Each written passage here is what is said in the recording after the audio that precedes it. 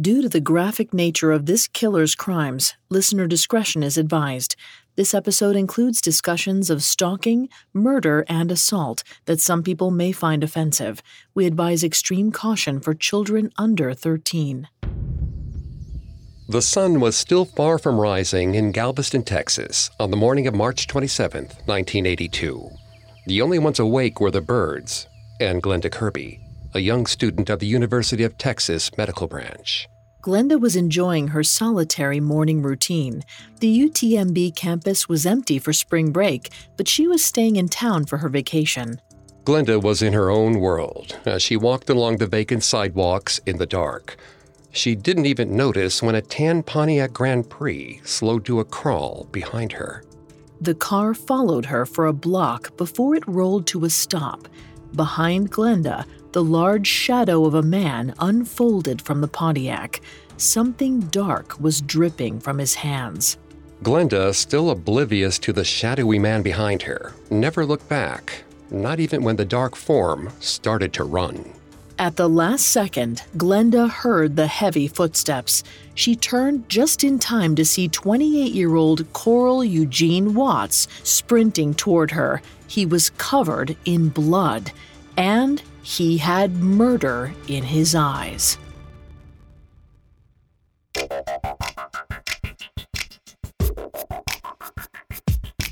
Hi, I'm Greg Polson. This is Serial Killers, a Parcast original. Every episode, we dive into the minds and madness of serial killers. Today, we're concluding our look at Coral Eugene Watts, the Sunday morning slasher. I'm here with my co-host, Vanessa Richardson. Hi, everyone. You can find episodes of Serial Killers and all other Parcast originals for free on Spotify or wherever you listen to podcasts. To stream Serial Killers for free on Spotify, just open the app and type Serial Killers in the search bar. In our last episode, we dove into Coral's early life and saw how a severe childhood illness and tumultuous mental health issues led to a quiet but powerful rage. Eventually, he began to express himself through violence and then murder. Today, we'll look at how Coral became one of the most prolific serial killers in U.S. history, as well as the police manhunt across state lines.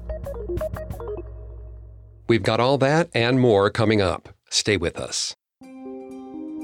By the age of 26, Coral Eugene Watts had claimed the lives of at least 3 women across the state of Michigan. In all 3 stabbing murders, the attacks were marked by a barbaric rage and overwhelming force. After years of suppressed anger, Coral only found relief in violence against women. Coral's weapons of choice were small wood-carving knives and sharpened screwdrivers. The tools were small, their blades only a few inches long. Not your typical murder weapon because they really weren't that effective for killing. But that's what Coral liked about them. He could just keep stabbing, taking out his frustration until it melted away. Unfortunately, the release would never last for long. These highs and lows were evident in his behavior at home. Coral's wife, Valeria, was always on edge. Coral ran through patterns of stress-inducing behaviors that strained their relationship. The most troubling of these was his habit of disappearing at night. At night, Coral would take off without saying a word. These frequent, unexplained flights from home worried Valeria. It's unclear if she was aware, but they often coincided with attacks on women in the Detroit area. In early 1980, less than a year into their marriage, Valeria was already at her breaking point. With an increase in Coral's unexplained nighttime wanderings, she felt more afraid and alone than ever. Feeling like a stranger to her husband, Valeria couldn't stand living with him anymore. In May of 1980, Valeria filed for divorce and moved out. Valeria's desertion left Coral feeling out of control, and he became angrier than ever. His failed relationship likely served as yet another trigger for the emotional shame that motivated his aggression and violence. Vanessa's going to take over on the psychology here and throughout the episode. Please note, Vanessa is not a licensed psychologist or psychiatrist, but she has done a lot of research for this show. Thanks, Greg.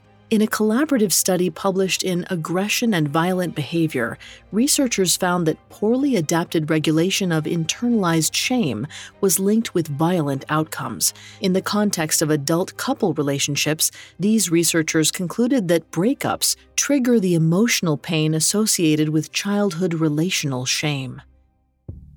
When Valeria divorced Coral, he felt a loss of control and was reminded of the shame of unhealthy relational experiences in his past. Coral's chaotic family life deprived him of safe and secure ways to interact and feel in relationships. According to the study, a common response to this shame is to use anger and aggression through violent means to regain power and control. In short, the only thing Coral knew to do with his shame was to get angry, so that's what he did. On the night of July 12, 1980, Coral got worked up and just started driving. Spending time in his car seems to have been another outlet that Coral used to calm himself. That night, he left Detroit and headed in the direction of Ann Arbor. There's no way of knowing if Coral set out with murderous intentions that night, but after hours spent roaming the quiet streets, he made up his mind. He had to kill again. Sometime around 4 a.m., 26-year-old Glenda Richmond dropped a friend off at home. We can't be sure, but it's likely around then that Coral first spotted her. Once she was alone, he began tailing her. Coral prickled with anticipation as he followed Glenda's car into her apartment parking lot at 4:30. Wanting to catch her by surprise, he hid near the path leading to the building. Glenda was a restaurant manager, and it had likely been a long night for her. Unfortunately, in her tired state, she remained completely oblivious to her stalker as she came up the walkway. She even had her keys out and ready. Coral waited in silence until Glenda was just steps from making it inside. Then he sprang out and grabbed her. Coral put her in a headlock and stabbed her violently in the chest. With each stab, he felt the anger of the past months fading away. Just moments later, he dropped Glenda's lifeless form and fled, feeling relief and euphoria spreading through him. A short time later, Glenda's body was found just feet from her door. She'd been stabbed 28 times, and her purse lay next to her, untouched. Both neighbors and police noticed that Glenda's brutal killing was reminiscent of Shirley Small's murder just months earlier. The striking similarities forced them to reconsider what they assumed was a random attack on Shirley. Perhaps the two murders were related. Suddenly, it seemed clear that the young women of Ann Arbor were being targeted by a serial killer. But just as the fears spread, the killing stopped. A couple of weeks went by without any new victims in Ann Arbor. That's likely because Coral was busy expanding his hunting ground. Every time he got in his car, he felt compelled to drive farther, faster, and for longer to find a sense of calm. And when driving wasn't cutting it, there was always option 2. In the early hours of July 31st, Coral got in his car and drove north. His Pontiac was tagged going across the border into Ontario, Canada. There, he headed for the city of Windsor. What happened next isn't clear, but it's likely that Coral looped the neighborhoods in Windsor's downtown area. At the same time, 22-year-old Irene Kondratovich was walking home after a night out bar hopping. A little before 4 a.m., Irene was attacked from behind by an unknown assailant who slashed her throat. She never saw her attacker, but miraculously lived to tell the terrifying story. Around 30 minutes after Irene was attacked, Coral was photographed at a checkpoint re-entering the U.S. It's still unknown whether Coral was the one who attacked Irene that night, but if he was, it did little to assuage his urges. Just over a month later, he returned to Ann Arbor with an appetite for murder. Coral was passing through neighborhoods around the University of Michigan when he saw Rebecca Greer Huff getting into her car. That night, 20-year-old Rebecca had hung out with some friends at an apartment. Around 3:45 a.m., Rebecca left her friends to make her way home. Just like Glenda Richmond, Rebecca made it to her building's parking lot safely. It was in the 100 feet between her car and her apartment that Coral attacked. He jumped her from behind and stabbed her repeatedly. When Rebecca was dead, Coral fled the scene. A resident in Rebecca's building heard her screams and called the police. They arrived around 4 a.m. to find her body. She had been stabbed a total of 54 times, all along her torso. The news of Rebecca's murder was a blow to police and locals alike. The especially brutal nature of her murder drew even more attention to the 3 serial killings. Rebecca was popular and beloved. She was seen as a true pillar in many of her local and academic communities, so her death put pressure on the police to catch her killer fast. Alongside them, local media sought to make sense of the violence, but only fanned the flames of fear. News of the latest stabbing murder sent women into a panic across the university campus and spread through the rest of the town. Women stopped walking home alone, terrified they'd be next. Police held town hall meetings, distributed pamphlets about nighttime safety, and started a special task force. Meanwhile, the press recognized the urgency of the case and set out to help in whatever way they could. In their reporting, they started making useful connections between the killings. Based on details released by police, Ann Arbor journalists identified the killer's pattern. The women were all attacked in front of their apartments around 4 a.m. on Sunday mornings, so they dubbed the killer the Sunday Morning Slasher. Despite the heat coming from the Ann Arbor papers and the new nickname, 26-year-old Coral was relaxed in Detroit, nearly 50 miles away from the frenzy. He was content to let the dust settle in Ann Arbor before returning. But someone else was also watching the coverage of his murders closely.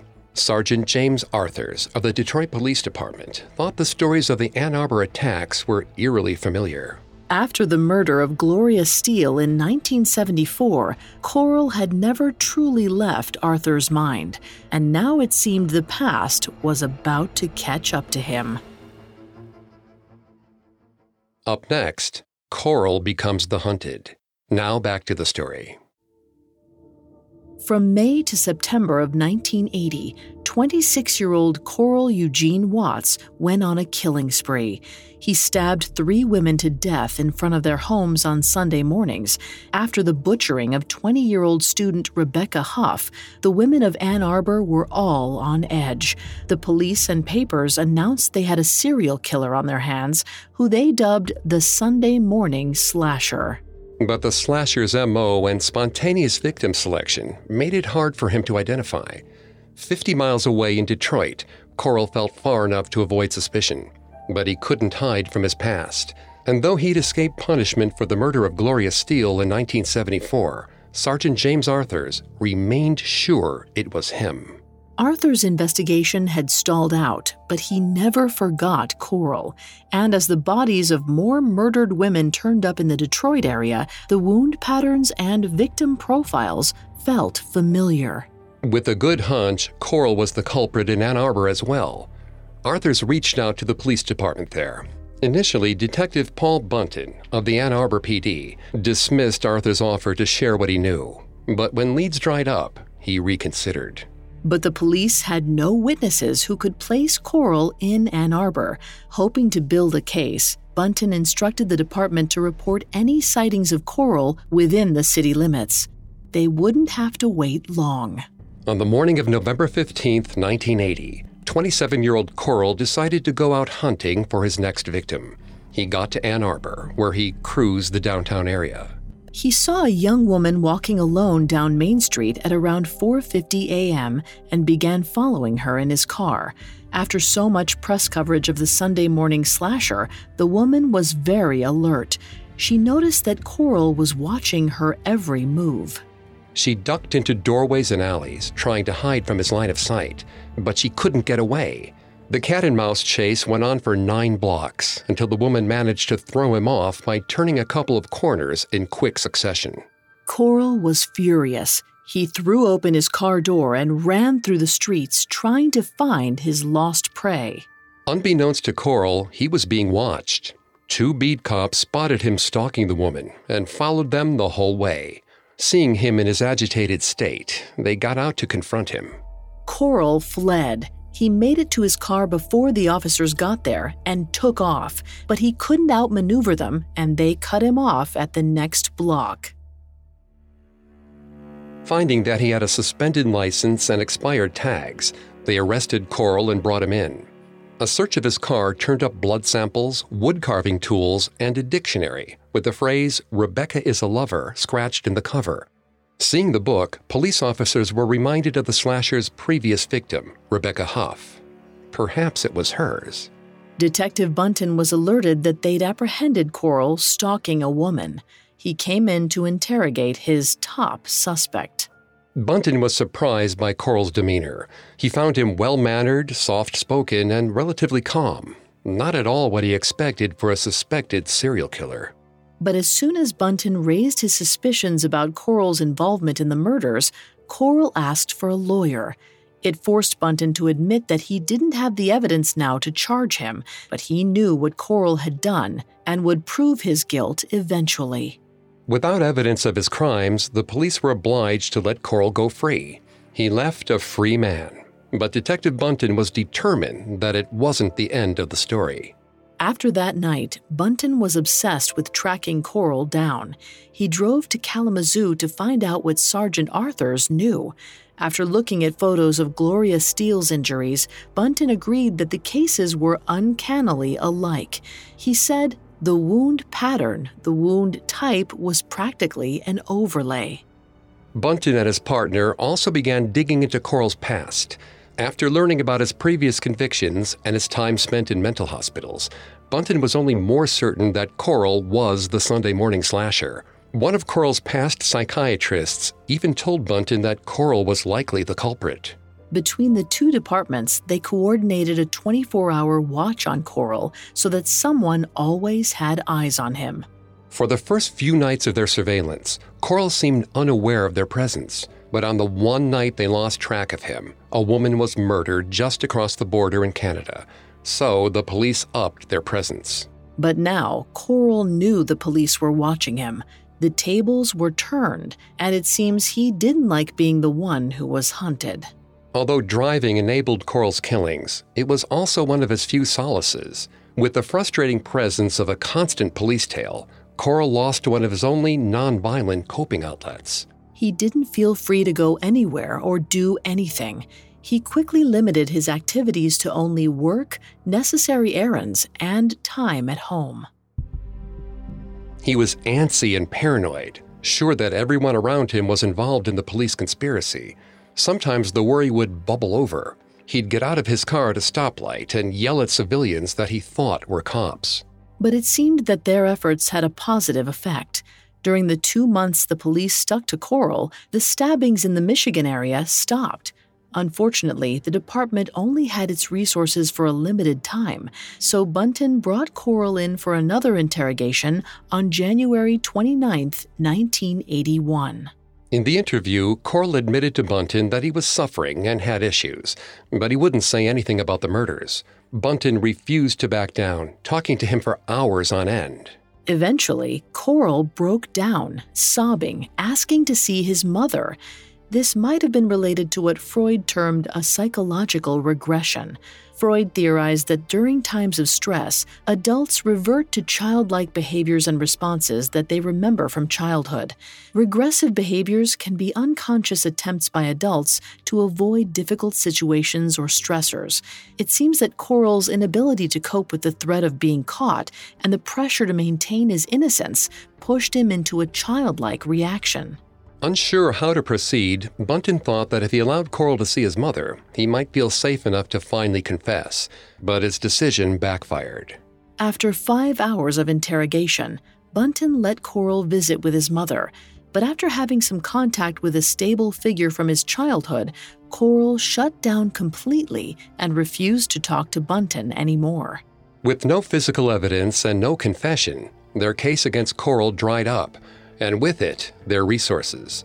Warrants expired, and without more murders motivating the investigation, the department couldn't justify the continued expense. Still, Bunton relentlessly pursued Coral on his own. He approached Coral in grocery stores and around town. He thought if he continued to apply pressure with casual interviews in public places, Coral would eventually crack. And he did, but not in the way he hoped. On March 10, 1981, Bunton spotted Coral at a payphone while outside the courthouse and confronted him. Coral lost his temper. He felt trapped and knew Bunton wouldn't stop stalking him. He couldn't stay here. His only way out was to run. 27-year-old Coral went from that payphone straight to the airport and jumped on a plane out of Michigan. He didn't even stop to tell his mother or friends he was leaving. He stopped in Colwood, West Virginia to get some money from his grandmother. Then he hopped on another plane, this time to Houston, Texas. Back in Michigan, Bunton was in the dark. Coral was nowhere to be found, and his family knew nothing. It seemed he had disappeared into thin air. Finally, in April of 1981, Bunton found a forwarding address for Coral, directing his mail to an apartment in Houston. Bunton didn't want Coral to slip away, so he contacted the Houston PD and sent over their entire case history on Coral. Detective Doug Bostock took up the mantle and continued to keep tabs on Coral. But as far as he could tell, Coral was living a normal life. For the first 6 months in Texas, Coral put down roots and kept his head down. He worked several mechanic jobs with trucking and vehicle companies over the summer and fall. Eventually, Coral ended up in Eagle Lake, a city just outside of Houston. While Detective Bostock watched him, Coral's behavior was unremarkable. He simply went to work and went home. But that was all about to change. After months of stress under the careful watch of police in both Michigan and Texas, Coral was ready to give in to his murderous impulses once more. Lucky for him, in 1981, Houston was the perfect place for a serial killer to hide. It was one of the fastest-growing cities, and violent crime was far outpacing the authorities. It was dubbed murder capital of the United States by the national press. With over 700 homicides a year, Coral's murders were sure to be a drop in the bucket. He was finally settled in and ready to roam the highways of a new city. The slasher was poised for a comeback. Up next, Coral's final murder spree begins. Now back to the story. Late in the summer of 1981, 27-year-old Coral Eugene Watts was settled into his new home near Houston, Texas. After months with no incriminating or strange activities, the Texas PD relaxed their watch on him, which was convenient because Coral was ready to get back to killing. This particular itch had gone unscratched for the better part of a year, but he soon settled into a familiar pattern. He found a girlfriend to spend time with during the day and went out hunting victims at night. Coral met Sheila Williams at church. The two began dating shortly after, and things got serious. But Coral didn't spend most nights with Sheila. Instead, he spent them canvassing the city. With lots of road to drive and countless women out alone, Coral picked up right where he left off. On September 5th, 1981, Coral spotted 22-year-old Linda Tilley alone in her car. He started to follow her, but had no idea how far she would take him. Linda was driving home to Austin, over 100 miles away. Coral tailed her for the entire journey, patiently waiting for his moment. When she finally made it home, he pounced. Coral and Linda struggled briefly before he drowned her in the pool outside her apartment building. And this was only the beginning of his spree. Starting in January of 1982, bodies of women began to pile up in the surrounding counties. Like his previous victims, they were often found exactly where he attacked them, in front of their homes or in the bushes of neighborhood sidewalks. Curiously, Coral's method of killing was evolving. Coral was using his knives less and less, finding new enjoyment in strangling and drowning. Among his next victims, 27-year-old Phyllis Tam was strangled and hung by her tube top in a park, and 25-year-old Margaret Fossey was found strangled in front of her apartment. Then, 20-year-old Elena Samander's strangled body was almost compacted by a garbage man when she was emptied into his truck from a dumpster. At the time, the police didn't make the connection between any of the victims, so 28-year-old Coral continued to fly under the radar as spring bloomed in Texas. He moved in with his girlfriend Sheila and her daughter. and began referring to them as his wife and child. At last, Coral's life had a sense of normalcy for him. His relationship with Sheila didn't seem to have the same issues his earlier marriages had. Sheila was infatuated. He continued to work regularly, and now he had his murderous outlet back.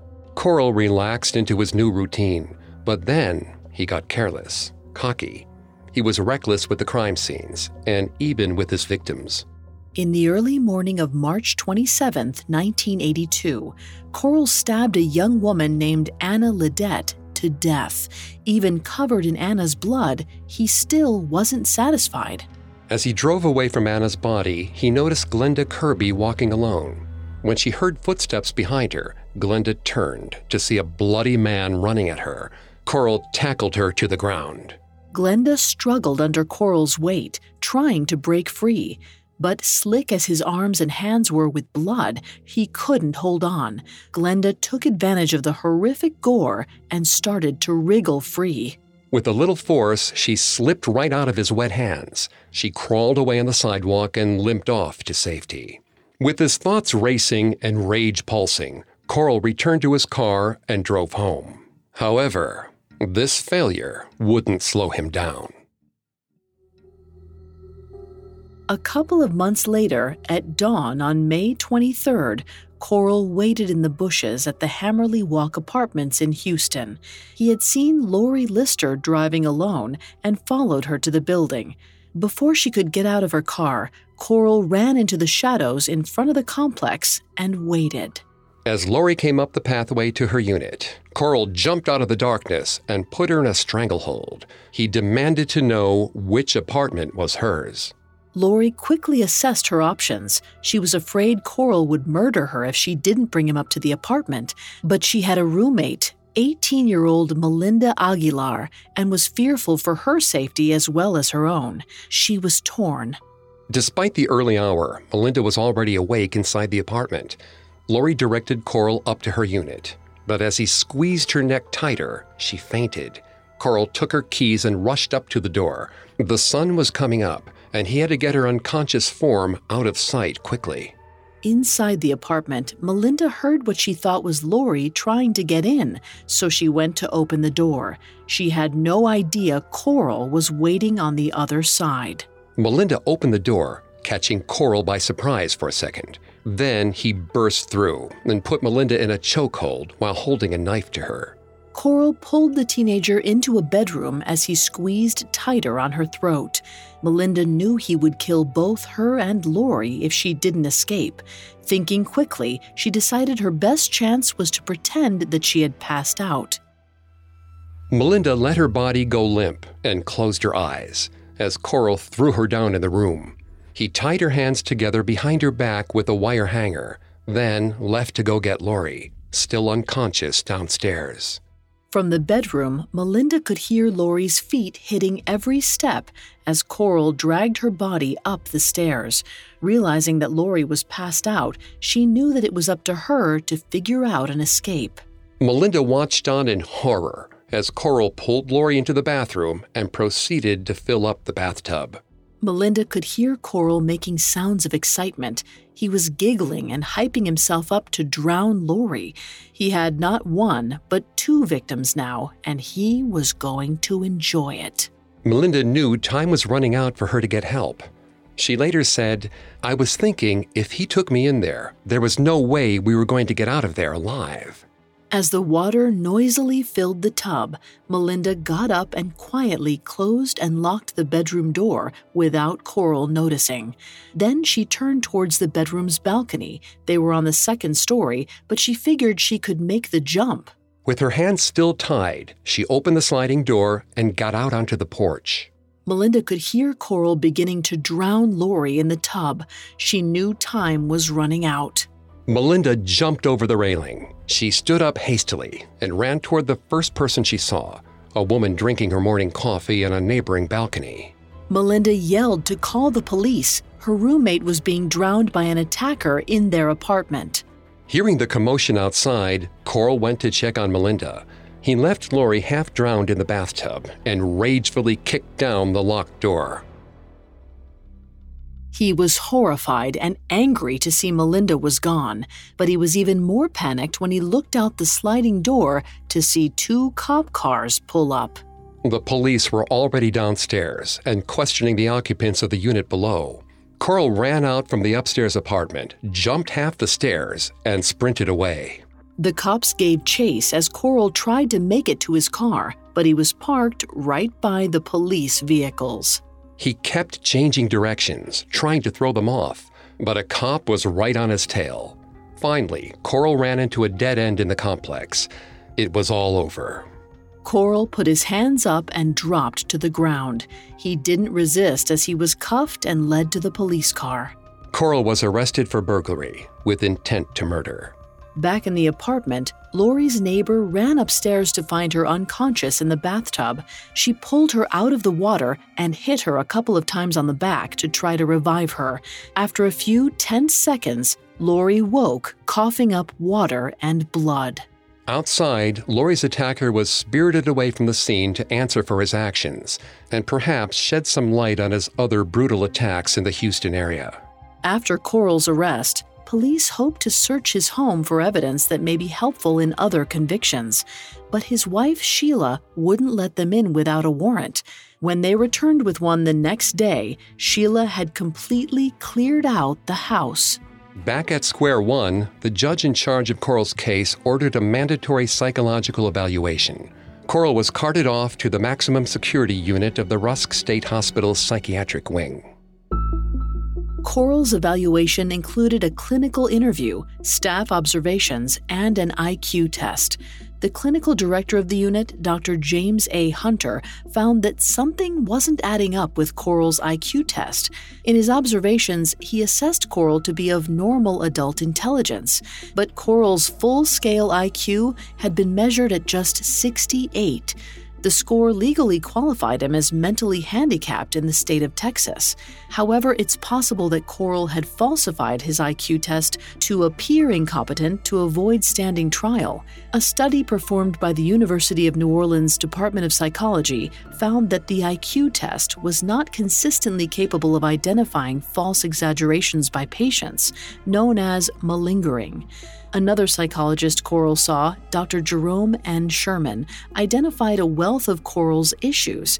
He said that Coral harbored a great deal of internalized hostility, which was directed solely at women who he attached an evil quality to. Since the police had caught Coral red-handed for attempted murder, they now focused on pinning other murders on him. Given his reputation in Michigan, they wanted a chance to question him about some of their other unsolved homicides. So after Coral was deemed fit to stand trial, he was offered a plea deal from the Harris County Assistant District Attorney. He would be granted immunity for his other crimes if he pleaded guilty to burglary with intent to murder and confessed to his additional murders. In exchange, he would receive the maximum sentence of 60 years. Coral took the deal.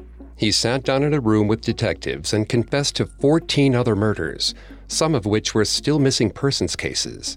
Over the course of 28 hours, Coral described the methods of killing in detail and later took investigators to find some of the undiscovered burials. At some point during his confession, Coral boasted that he had killed more people than there were on the fingers and toes of the people in the room. If there was any truth to Coral's taunts, he had only revealed the names of a mere handful of his many victims. For years, the authorities in Texas and Michigan continued to question if their cold cases were unidentified victims of Coral's.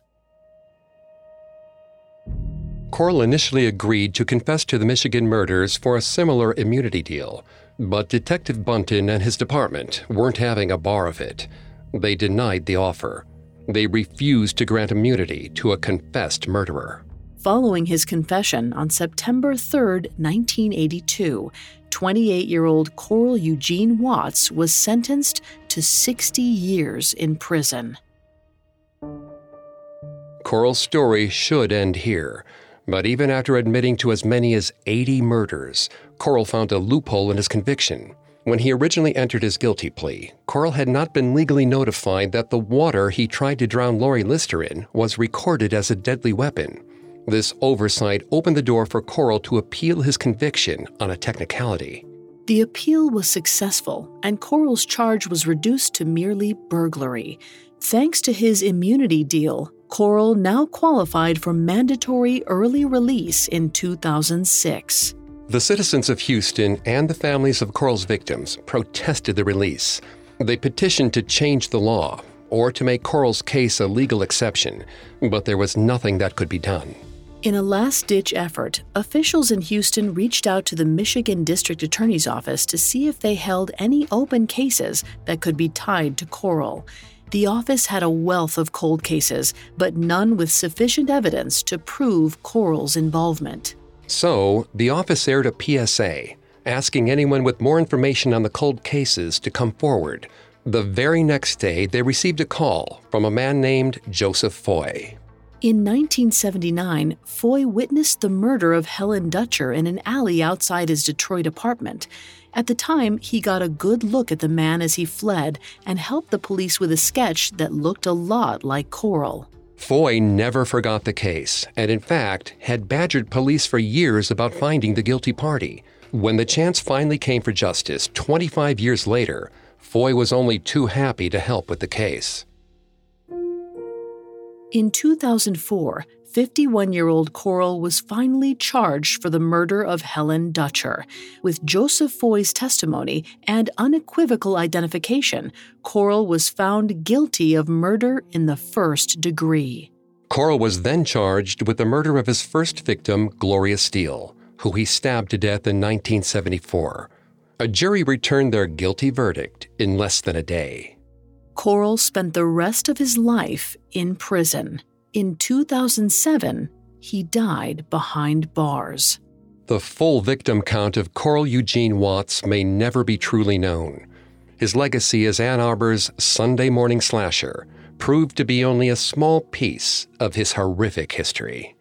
It's hard to tell where fact and fiction converge in this story, even in Coral's confession. There's no telling just how many families were affected by his brand of brutal violence. But it's safe to say that few were sorry when he died. It might have felt like a wave of calm and a long relief.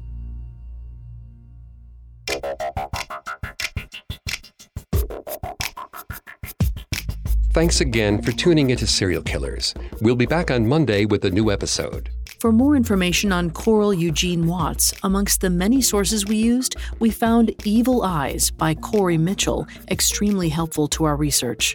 You can find more episodes of Serial Killers and all other Parcast originals for free on Spotify. Not only does Spotify already have all of your favorite music, but now Spotify is making it easy for you to enjoy all of your favorite Parcast originals, like Serial Killers, for free, from your phone, desktop, or smart speaker. To stream Serial Killers on Spotify, just open the app and type Serial Killers in the search bar. We'll see you next time. Have a killer week. Serial Killers was created by Max Cutler and is a Parcast Studios original. Executive producers include Max and Ron Cutler, sound design by Nick Johnson, with production assistance by Ron Shapiro, Carly Madden, and Joshua Kern. This episode of Serial Killers was written by Isabella Menichello, with writing assistance by Abigail Cannon, and stars Greg Polson and Vanessa Richardson.